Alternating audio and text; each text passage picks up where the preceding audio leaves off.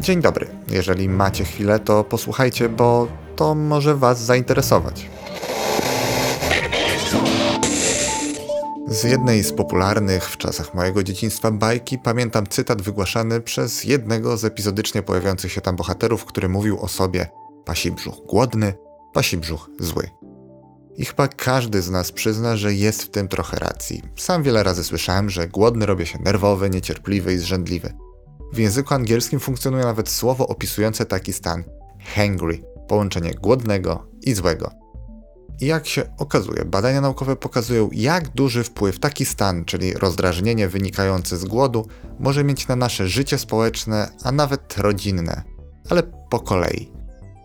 Ten stan może być konsekwencją spadku poziomu glukozy we krwi, który to może wyzwalać wydzielanie hormonów stresu, takich jak chociażby kortyzol, adrenalina, a także tzw. neuropeptyd Y. I tej ostatniej cząsteczce warto poświęcić kilka słów. Może ona bowiem paradoksalnie obniżać poziom stresu, niepokoju, ma działanie przeciwbólowe, ale jednocześnie bardzo wysoki poziom neuropeptydu Y zarejestrowano w płynie mózgowo-rdzeniowym osób, które cierpią na zaburzenia osobowości i mają generalnie wybuchową naturę. Wykazano, że jego wysoki poziom koreluje z agresją kierowaną przeciw otoczeniu. To zaś pozwala postawić hipotezę, że neuropeptyd Y, którego poziom, przypomnijmy, rośnie w momencie, kiedy mamy mało glukozy we krwi, czyli kiedy jesteśmy głodni, wyzwala agresję wobec osób bliskich.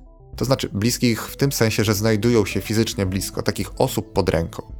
To jedno, ale wracając do samego wpływu głodu, w pewnym eksperymencie badacze zebrali małżeństwa i pozwolili małżonkom wbijać igły w laleczkę wodu, która symbolizowała współmałżonka.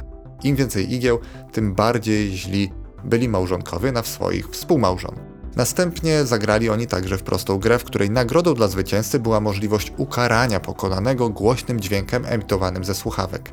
Długość dźwięku ustalał zwycięzca. Przez cały czas badania monitorowano poziom glukozy we krwi i okazało się, że im jest on niższy, tym więcej igieł było wbitych w lalkę i tym dłuższy dźwięk był zasądzany jako kara za porażkę.